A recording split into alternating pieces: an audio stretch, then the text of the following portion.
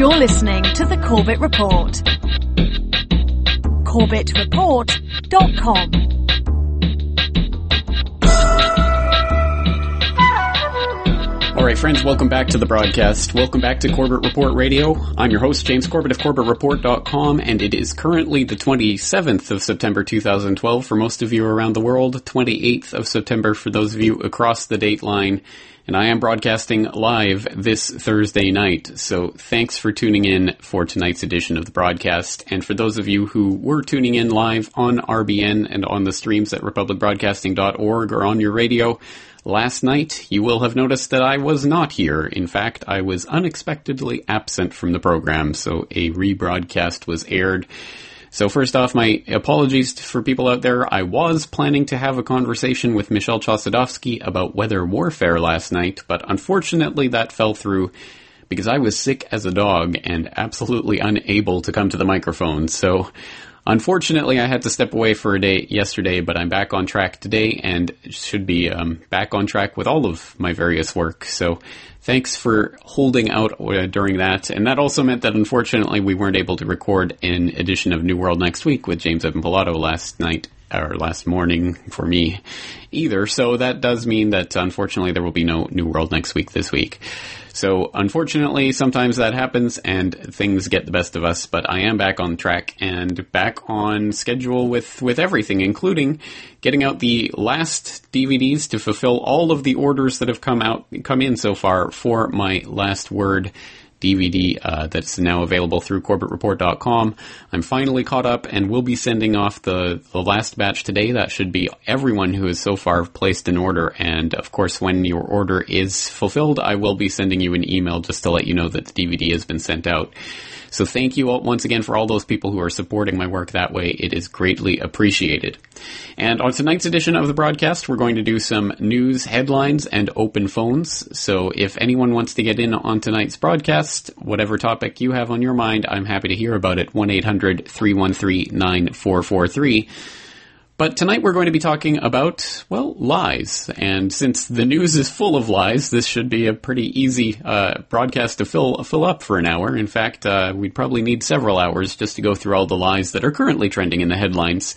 But we're going to expose some of the globalist lies that are being told at this point in time on all sorts of different things, from health and related matters, environmental matters, to economic matters, to the matters of the ever-going, never-ending war on terror.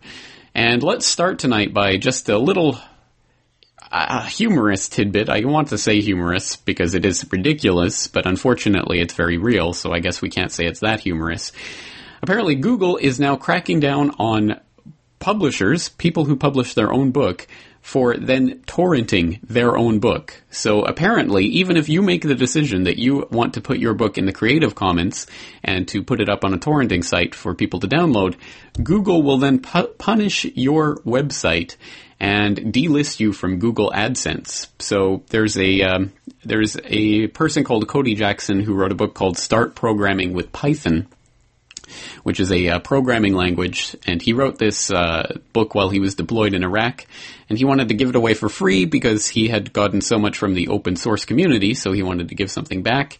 He put his book for free online in the torrent trackers, and then he also made it available for people who want to donate through his website.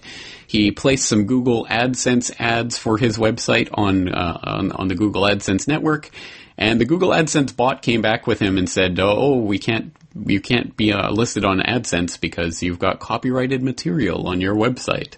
So they're cracking down on copyright by cracking down on people who explicitly have the right to put their works online for free. And when he appealed it, Google apparently looked at the appeal, and their AdSense bot came back to say, sorry, your appeal has been denied. You are still in violation. So once again, you're not talking to a real person, and it's like Kafka's never-ending trial, or it's like the seventh circle of hell from which one can never escape. And on that cheery note, we'll be right back with some more lies and news right after these messages. Just give it.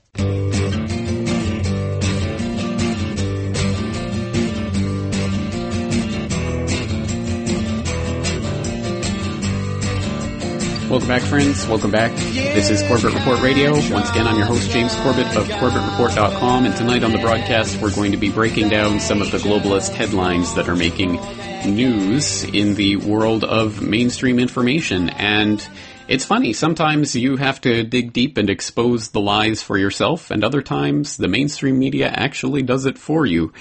Although generally 4 or 5 decades too late, and after the worst effects of those lies have been, unfortunately, devastating the human community for decades. And here is a prime example of that.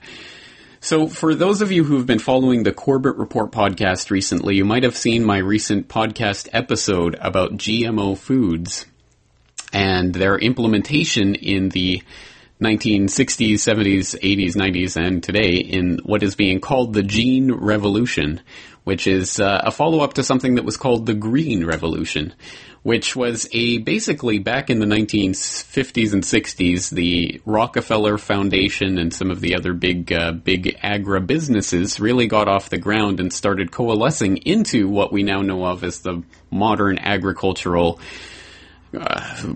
giants who basically own so much of the world's food production. And the way they were able to do this was, of course, like so many other things, facilitated through the giant, vast, mind-boggling fortunes of the 19th century robber barons, was through philanthropy. Oh, the Rockefeller Foundation is going around the world, helping everyone out, being nice guys. Oh, it's so beautiful.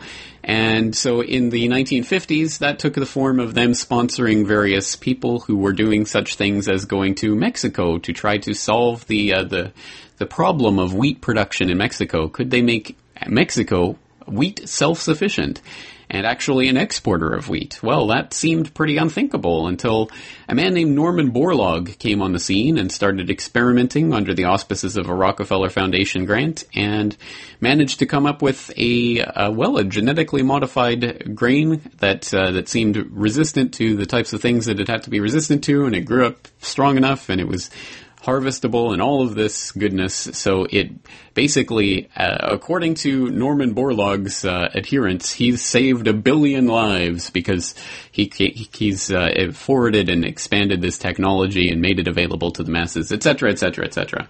So if you want more information on that, please go back to my Gene Revolution, the Truth About the Gene Revolution episode of my podcast, where we talk about this and Norman Borlaug and the Rockefeller money that he got to do this, etc. And we broke down some of the lies about the Green Revolution and the Gene Revolution that are thrown about by people, as it was such a wonderful philanthropic thing, and nobody could fault it. When we took a look at a book by, sorry, I wanted to show it for the people who are watching online on the video, but I don't have it right to hand. We looked at William Engdahl's book, Seeds of Destruction, and that book has some excellent information on that. But some more information has just come out from CBS News. So if you turn out to CBS News, if you tune in to a story they have under the headline, Modern Wheat, a Perfect Chronic Poison, Doctor Says, they, in a very roundabout way, tell you the truth about what was really going on back in the days of Norman Borlaug and his supposed saving of 1 billion lives because he was the greatest human being who ever lived, according to such vast treasure troves of information like Penn and Teller. And this article says, it's quoting from a new book that's been released by a Dr. William Davis, who's saying that the wheat that we eat these days is a perfect chronic poison, according to Dr. Davis, a cardiologist who has published a book all about the world's most popular grain. And he says that the wheat we eat these days isn't the wheat your grandma had. It's an 18-inch tall plant created by genetic research in the 60s and 70s. This thing has many new features nobody told you about, such as there's a new protein in this thing called gliadin. It's not gluten. I'm not addressing people with gluten sensitivities and celiac disease. I'm talking about everybody else, because everybody else is susceptible to the gliadin protein that is an opiate. This thing binds into opiate receptors in your brain and in most people stimulates appetite such that we consume 440 more calories per day, 365 days per year. Very, very fascinating stuff, and I suggest you go through and read some of that. Look at the related video they have there. Just tons of more information on this. I have put in an interview request for Dr. William Davis to come on the show to talk about this and to talk about the plant that.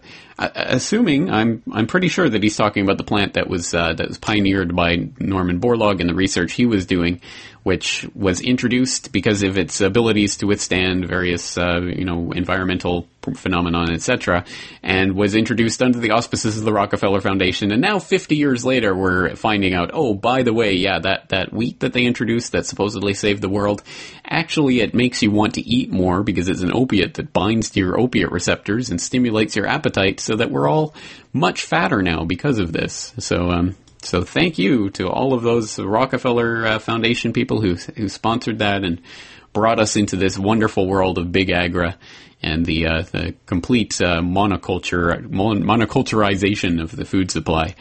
Oh, what a wonderful thing it is. Well, let's move on to some other horrific lies that have been told in the past by Big Agra as a way to get us to sign on to their poisons. Of course, number one being that GMO food is perfectly safe. It's the most tested food technology ever invented, so you should go to sleep okay at night knowing that there's nothing wrong with GMOs. Well, a little monkey wrench was thrown into those works earlier this month by a team of French scientists who conducted a new study on GMO and found things aren't all as peachy keen as Monsanto and the others would like to tell you. So let's pick this up from an excellent website called naturalsociety.com. I'm sure most of you have seen it already, but if you haven't, please go there. It is a treasure trove of information on this topic and on a lot of health-related topics as well. So I hope you'll go there. They have an excellent chief editor and writer called Anthony Gucciardi, who wrote an article, I should say, on September 19th. GMO study: rats fed lifetime of GM develop mass tumors and die early. Quote, a new GMO study may very well change the way that the world looks at GMOs once and for all. Complete with shocking and very disturbing photos of rats with tumors larger than a golf ball in size, a new French GMO study has concluded that rats fed a lifelong diet consisting of Roundup containing genetically modified corn suffered serious consequences. While the onset of tumors was the most obvious and damaging effect, the researchers revealed that the rats also received heavy amounts of damage to multiple organs. As a result of the mass tumors, liver, and kidney damage, it was concluded that around 50% of the males and 70% of the females died prematurely as a result of eating only Roundup-tolerant seed or drinking water with Roundup at approved levels set by the United States government. In comparison, only 30% of males and 20% of females died prematurely while consuming traditional alternatives. So once again, you can go there. The study and the various findings are linked up all throughout that article, so you can go and take a look at that for yourself, which I suggest you do. Because once again, this is your life and the life of your loved ones that are on the line, so you should inform yourself about this and how this is working as much as possible. And that is a very, very important study, and I don't think it will be surprising to anyone who's had their eye on this particular ball for any length of time. I think we all have known that this Roundup scam is a scam, and that it is not safe to be consuming these GMO foods, but there's just some more scientific fuel on that fire. And lo and behold, it's only been out for a week or two now, but the Monsanto attack dogs are already out in full force to try to discredit this new scientific research. So let's go to thegrocer.co.uk, which had an article, Monsanto goes on offensive over GM cancer study.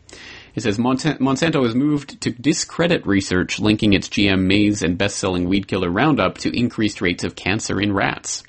The biotech giant claimed the peer-reviewed study published last week in the journal Food and Chemical Toxicology did not meet minimum scientific research standards. It concluded that rats fed NK603 maize or drinking water containing small traces of Roundup developed multiple organ failure and died earlier than rats supplied with conventional maize and drinking water free from Roundup. That was the first study to look at the long-term effects of Roundup and NK603, which has been approved for human consumption based on 90-day feeding trials. Scientists found that rats developed mammary tumors and severe liver and kidney damage as early as 4 months in males and 7 in females, compared with 23 months and 14 months respectively in a control group. This study does not meet minimum acceptable standards for this type of scientific research. The findings are not supported by the data presented, and the conclusions are not relevant for the purpose of safety assessment, Monsanto claimed in a statement over the weekend. Toxicologists and public health experts find fundamental problems with the study design. Critical information about how the research was conducted is absent, and the data presented do not support the author's interpretations. So you can go and continue to read Monsanto's little diatribe there, but unfortunately, this is, of course, not the first example of Monsanto lashing out at any research that happens to go against what they're talking about, and it will not be the last, I'm sure. But link it up in the in the comments section of this Grosser article is a lot of links by people to various posts that in the past have shown that Monsanto is lying through their teeth about basically everything they do. So there's a link to a Washington Post article, Monsanto hid decades of pollution. There's a gmwatch.org article about Monsanto's unscientific attempt to wiggle out of this hole. There's links to earthopensource.org, responsibletechnology.org, Mercola.com, all sorts of links there for different alternative viewpoints on this study and its and the GM holocaust that is being wreaked on our environment even as we speak by Monsanto and its cronies in the biotech industry that once again are being supported by the Rockefellers, the Bill and Melinda Gates Foundation, all of these wonderful philanthropic organizations that want to save another billion people by feeding us poison. So as always, we have to do the research for ourselves and look for alternatives. And on that note, we're going to come back right after these messages.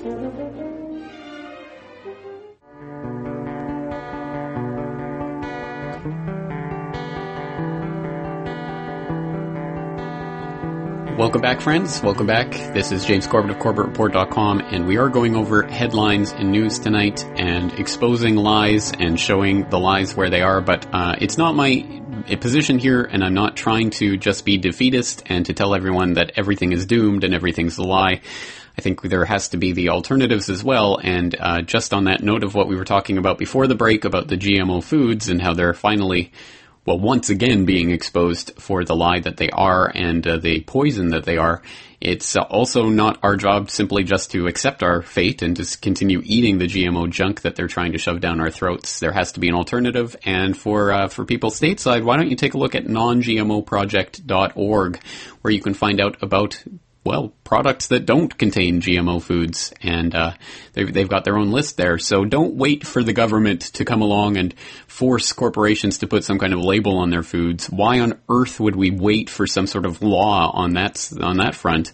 Why not just take the power into our own hands, where it always has been and always will be, to set up something like nongmoproject.org, where you can keep track of what foods are safe and are not filled with GMO junk for yourself.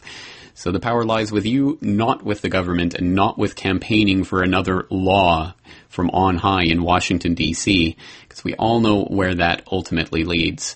And speaking of where that ultimately leads, let's talk about another lie that's being propounded from Washington and other capitals around the world these days, and that's the lie of quantitative easing. Oh, yes, this printing of the money in just unlimited amounts, just over and over, increasing the amount of money going into the system. This is all good for the economy. It's going to create jobs, and it's just such a wonderful, loving thing that they're doing, these central bankers. And we know that that's a lie top to bottom, but here's an interesting part of this that I'm not sure everybody is aware of or not thinking about specifically. Part of what's going on with all of these quantitative easings and why, for example, we see Mario Draghi admitting or announcing quantitative easing in Europe, followed very quickly by Chairman Bernanke announcing it in the U.S., followed very quickly by the Bank of Japan announcing it here, and China announcing their own stimulus, etc., etc. Why are they all doing it at the same time? Well, it's because no one wants to be the loser in this global currency game. Because once again, when you are devaluing your currency by printing more and more and more and more, well, that's going to lower the value of your currency, which for your exports gives it an advantage. Your exports suddenly become cheaper because your currency is lower.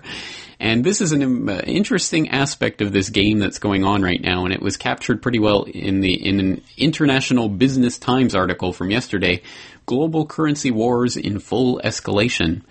It says the worldwide currency debasement war has now entered a new and more deadly phase. Central banks have escalated the combat plan to bring about the world's weakest currency for their individual countries.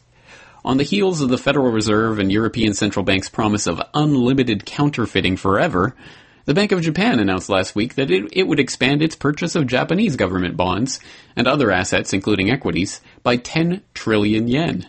This brings the latest round of BOJ intervention to a total of 80 trillion yen. The sad fact is that the developed world central banks are in a desperate battle of one-upsmanship. The ill-founded goal is to wreck their currency's value in relationship to other fiat currencies in order to boost manufacturing and stimulate economic growth. But once again, these central bankers have their economics backwards. Well, no surprise there. Well, anyway, you can continue reading that article for more on that take, talking about the global currency wars that are in full swing, and it's not something that people are necessarily talking about, but it is happening.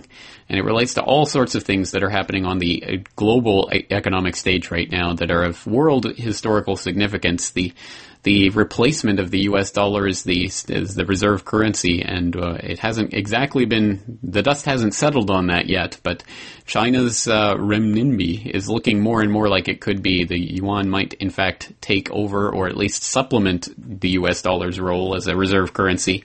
And recently, China and Japan have signed an agreement to trade in Chinese yuan. So this is getting very, very interesting. And we'll have to see how it plays out, but it cannot be a good thing for most people, especially people who still have their assets and their value and their net savings in paper. If you have it in paper, good luck to you, because you're going to need it. Here's one example of that from Zero Hedge. Japanese Ministry of Finance to Japanese bondholders: you're screwed. Haha. Yes, the Japanese Ministry of Finance has on their blog, they have a post of asking a question: what will happen to government bonds in the case that Japan becomes insolvent? And the answer is, rest assured that the Japanese government will redeem the bonds responsibly. But of course, in this case, what that means is that they promise they'll pay it back eventually as they're able to, in whatever form the currency takes, in whatever future society people would be living in. So basically, if the Japanese government becomes insolvent and has to, completely revalue their currency and issue some sort of new fancy currency or whatever, they'll redeem the bonds in the new currency if they're able to over a period of years. And of course, most of the pensioners who will be relying on their bonds at that point will probably be dead by the time they even see their new devalued currency. But still, just another indication that governments like to assure you, don't worry, if we become insolvent, you'll still be covered. Just buy our bonds, don't worry about it. But underlying all of this is the fundamental fact that the economy right now is a confidence game. And if you believe the con men, well, hey, I have a bridge to sell you. It's right there smack dab in the middle of the U.S. And if you're interested, get in touch. It's only a few $1 million. All right, on that note, let's take another break. We'll come back to continue breaking down some of these lies. Once again, the phone lines are open if you'd like to get in on the conversation. 1-800-313-9443. Let's take a short breather. We'll be right back after this.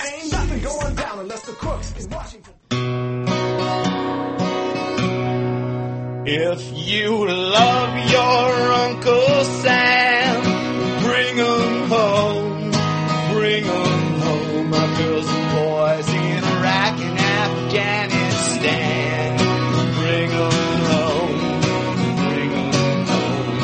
I know it will make all the globalists sad. Bring 'em home, bring 'em home. It's time we all became aware of them. Bring 'em home, bring 'em home. They sent our boys and girls out on a lie. Bring 'em home, bring 'em home. Pull the wool over all of our eyes twice. Bring 'em home, bring 'em home. I know it's hard to admit we were deceived.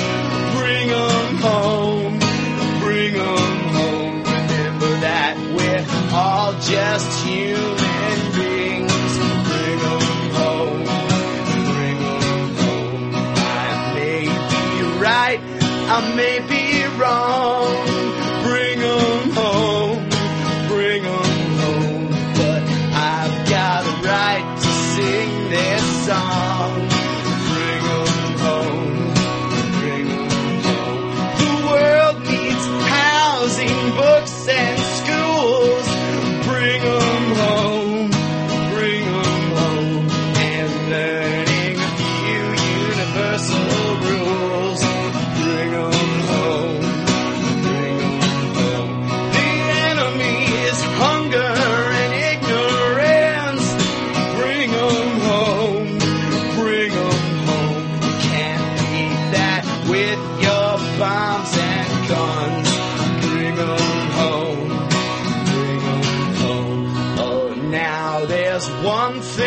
must confess.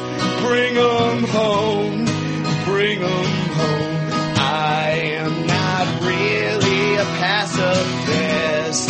Bring 'em home, bring 'em home.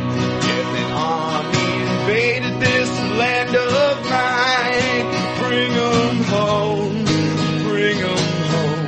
You'd find me up on the firing line.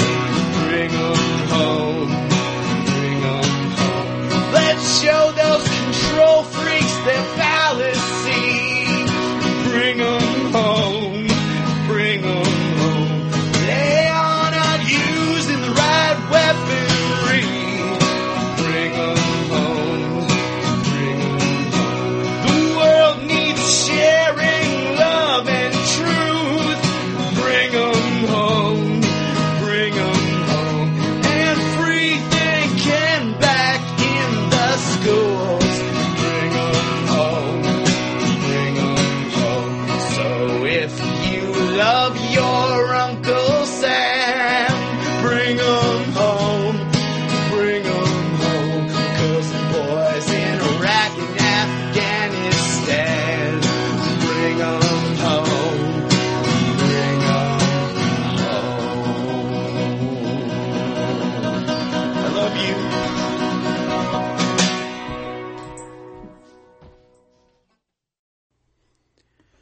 All right, friends, welcome back. And once again, this is James Corbett at CorbettReport.com, and that was Bring 'Em Home by L. Evans. And I will include the link to that song in the show notes for tonight's episode.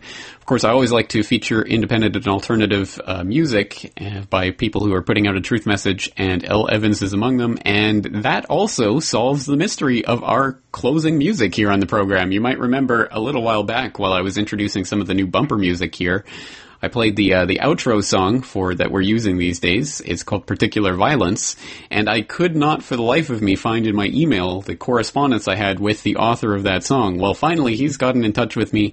It is L. Evans, and he's done a number of works, so you can follow the link to that particular video that's up on YouTube. Also, you can look at his YouTube channel, just 3L3VANS, L. Evans, and you'll be able to browse through some of his other work. So I hope you'll check that out and support people who are bringing a truth message, as opposed to the people who are bringing the lie messages. And unfortunately, there's too much of that these days. So let's get into something that has been on the tip of everyone's tongue for a few weeks now, but now that it's finally dying down, let's cover it. So I myself have held back on this story for a while because it did not seem we were getting the full story. It seemed like we were being lied to. And lo and behold, hey, we were. Surprise, surprise. This just out from RT.com. White House knew Benghazi attack was a terrorist act from day one. And it says, from day one, the Obama administration was aware that the September 11th assault on the U.S. consulate in Benghazi was a pre-planned terrorist attack, despite offering up conflicting explanations in the weeks since. Unnamed officials confirmed to Fox News that the White House knew that al-Qaeda-linked terrorists were behind the murder of 4 Americans in Libya, but only today did U.S. Defense Secretary Leon Panetta publicly acknowledge the truth. Secretary Panetta now admits that the Pentagon knew within hours of the assault on America's Benghazi consulate that left Ambassador Chris Stevens and 3 others dead that it was an act of terrorism. Okay, you can go and continue reading through that article, and basically they're just blowing the lid off of this lie that this was all about this video on YouTube suddenly caused this violence in Benghazi. But it is a lie. It's a lie through and through. And as Jack Blood has been going over on No Agenda Radio and others have been pointing out, everything about this is a lie. In fact, the incident didn't even take place in Benghazi. It happened in the next town over. It's just more convenient to say Benghazi. It didn't take place at a consulate or an embassy or any sort of official place like that. It was more of a safe house that was being used at the time. And so it just top to bottom, front to back, everything that they've been talking about has been a total lie. Total lie. So let's start breaking down this lie a little bit further, because once again, just when you start to look at this, the parallels between this and, say, the Osama bin Laden raid are well, quite striking. And, that was something that was pointed out by Glenn Greenwald in The Guardian recently, where he was basically saying the Benghazi incident is exactly like the Osama bin Laden raid insofar as everything that we were told within the first few hours and first few days of that turned out to have been completely a lie, totally contradicted by what came out later. So once again, we've got this habit of the U.S. government to go out guns blazing and say this is exactly what happened, and of course it turns out to be a total, utter misrepresentation of the facts. So why was this done? Why are they lying about this? Why do they want you to believe that all of this is about this Innocence of Muslims video, and that's what caused all of this violence, etc.? Well, of course, there is the larger picture of how this is one facet of the result of the American presence in Libya. I mean, the fact that America and NATO went into Libya, did its illegal bombing campaign, once again not authorized by Congress. Obama just committed troops to a kinetic military action, completely eviscerating what was even left of the War Powers Act, which in itself is an evisceration of the Constitution, because there has to be a full formal declaration of war by the Congress. But the War Powers Act gets around that. Well, Obama's gotten around the War Powers Act, so now he can just say, the UN has declared it, so I will go in. I will declare that we will go in. So that's how things work in this new globalist system. And so the perfectly predictable result of that is the fact that there are going to be a mass destabilization in the region, and this is one of those events that are going to happen out of that. The other point, of course, is this is going to the official story puts a spin on it that makes the blame, it's all those crazy Muslims going on after some video. Wow, they're so crazy, they're so ridiculous. This is just a random act of violence that we had nothing to do with. Of course, when it's seen as an actual terrorist act that was committed on Americans in Libya, well, that sort of puts a different inflection on it and puts into question all of the lies that Obama's been telling about Libya ever since that kinetic military action happened last year. So it would be a pretty disastrous thing for his reappointment, I won't say re-election campaign, and that's the political side of the spin that's going on. Of course, it's all smoke and mirrors, and the election has already been decided one way or another behind the scenes. I'm imagining at this point that Obama is pretty much guaranteed to be re-elected, but hey, what do I know? Maybe they'll flip the switch at the last moment to Romney.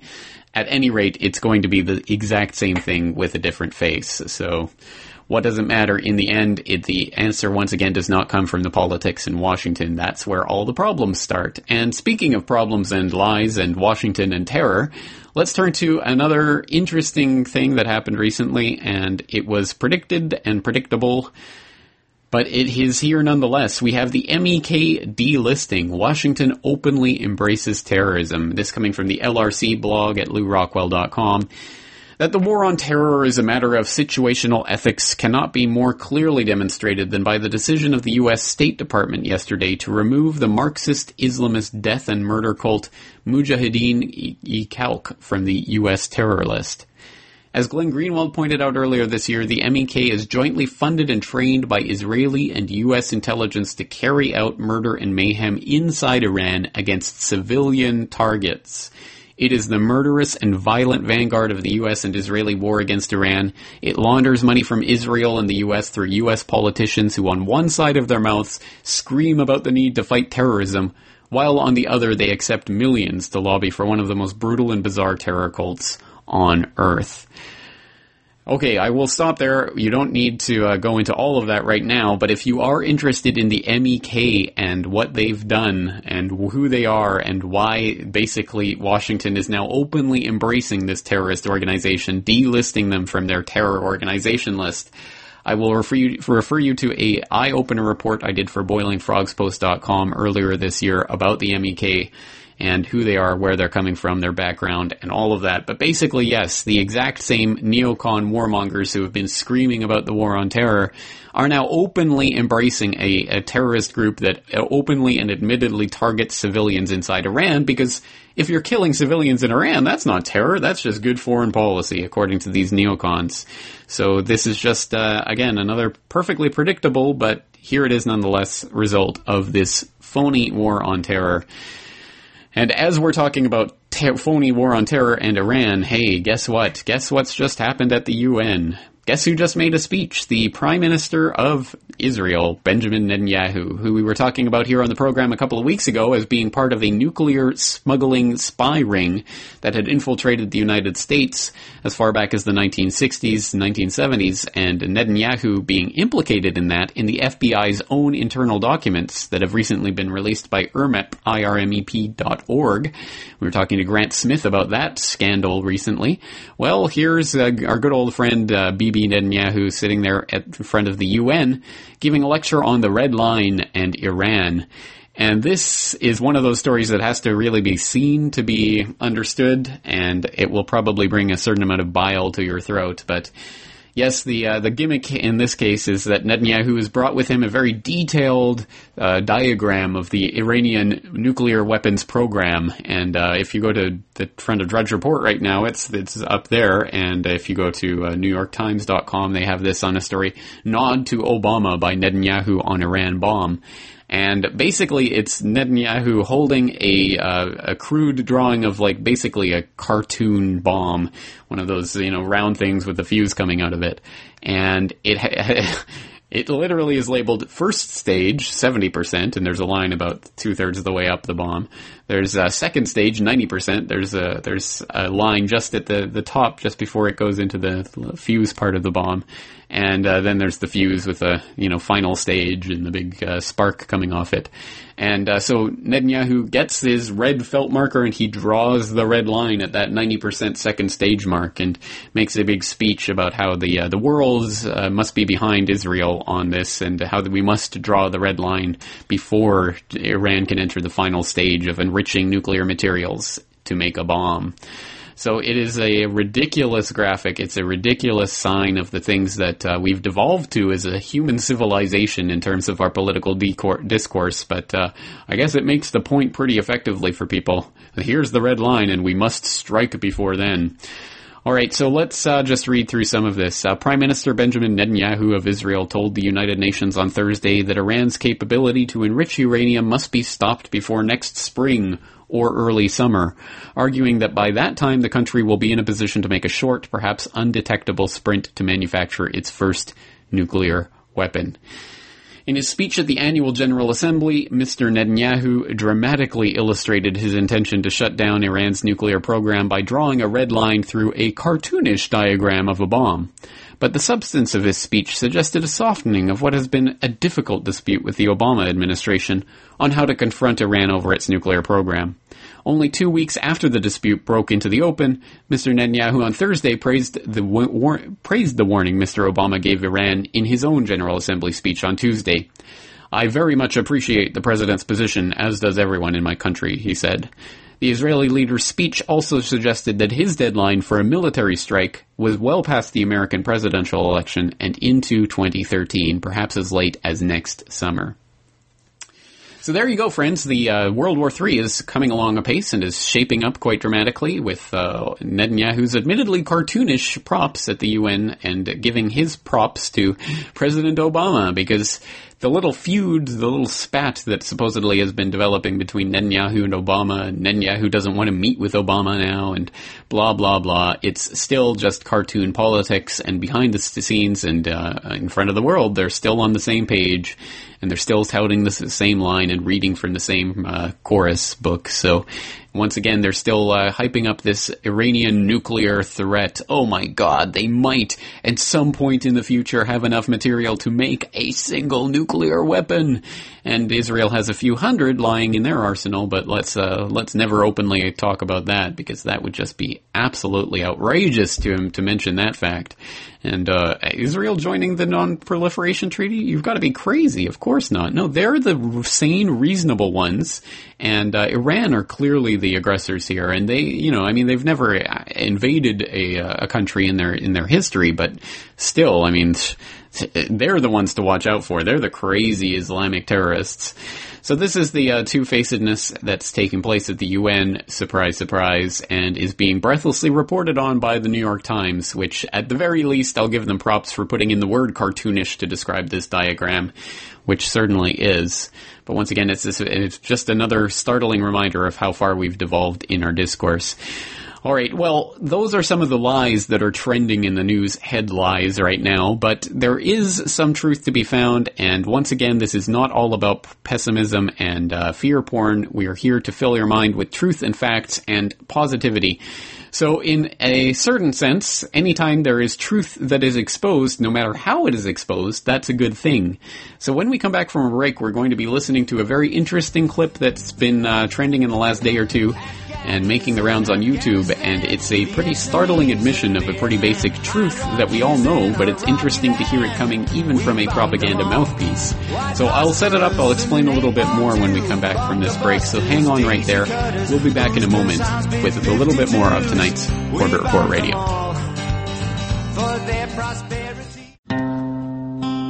Alright friends, welcome back to the final moments of tonight's edition of Corbett Report Radio. And tonight we have been going over lies and exposing some of the lies that are being propounded, but with the lies sometimes comes a startling bit of truth. So I just want to, on a positive note, I guess, note a little bit of truth that has slipped out from between the cracks. Again, it's nothing that you guys out there won't be familiar with, but it's interesting to hear it coming from the horse's mouth.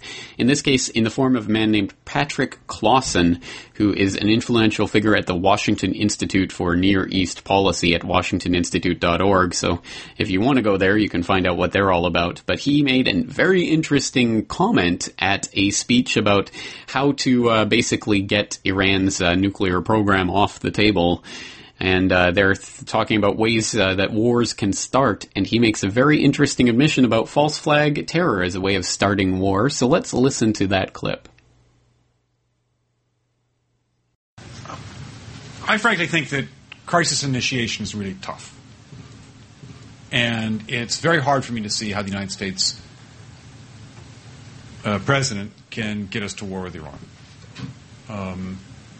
Which leads me to conclude that if, in fact, compromise is not coming, that the traditional way of America gets to war is what would be best for U.S. interests. Some people might think that Mr. Roosevelt wanted to get us into World War II, as David mentioned. You may recall we had to wait for Pearl Harbor.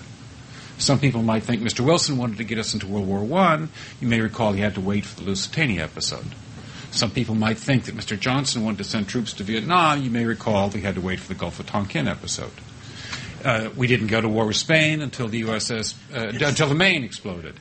And may I point out that Mr. Lincoln did not feel he could call out the Federal Army until Fort Sumter was attacked, which is why he ordered the commander at Fort Sumter to do exactly that thing which the South Carolinians had said would cause an attack. So if, in fact, the Iranians aren't going to compromise, it would be best if somebody else started the war. One can combine other means of pressure with sanctions. I mentioned that explosion on August 17th. We could step up the pressure. I mean, look, people, Iranian submarines periodically go down. Someday one of them might not come up. Who would know why? We can do a variety of things if we wish to increase the pressure. I'm not advocating that, but I'm just suggesting that this is not a either-or proposition. It's just sanctions has to succeed or other things. We are in the game of using covert means against the Iranians. We could get nastier at that.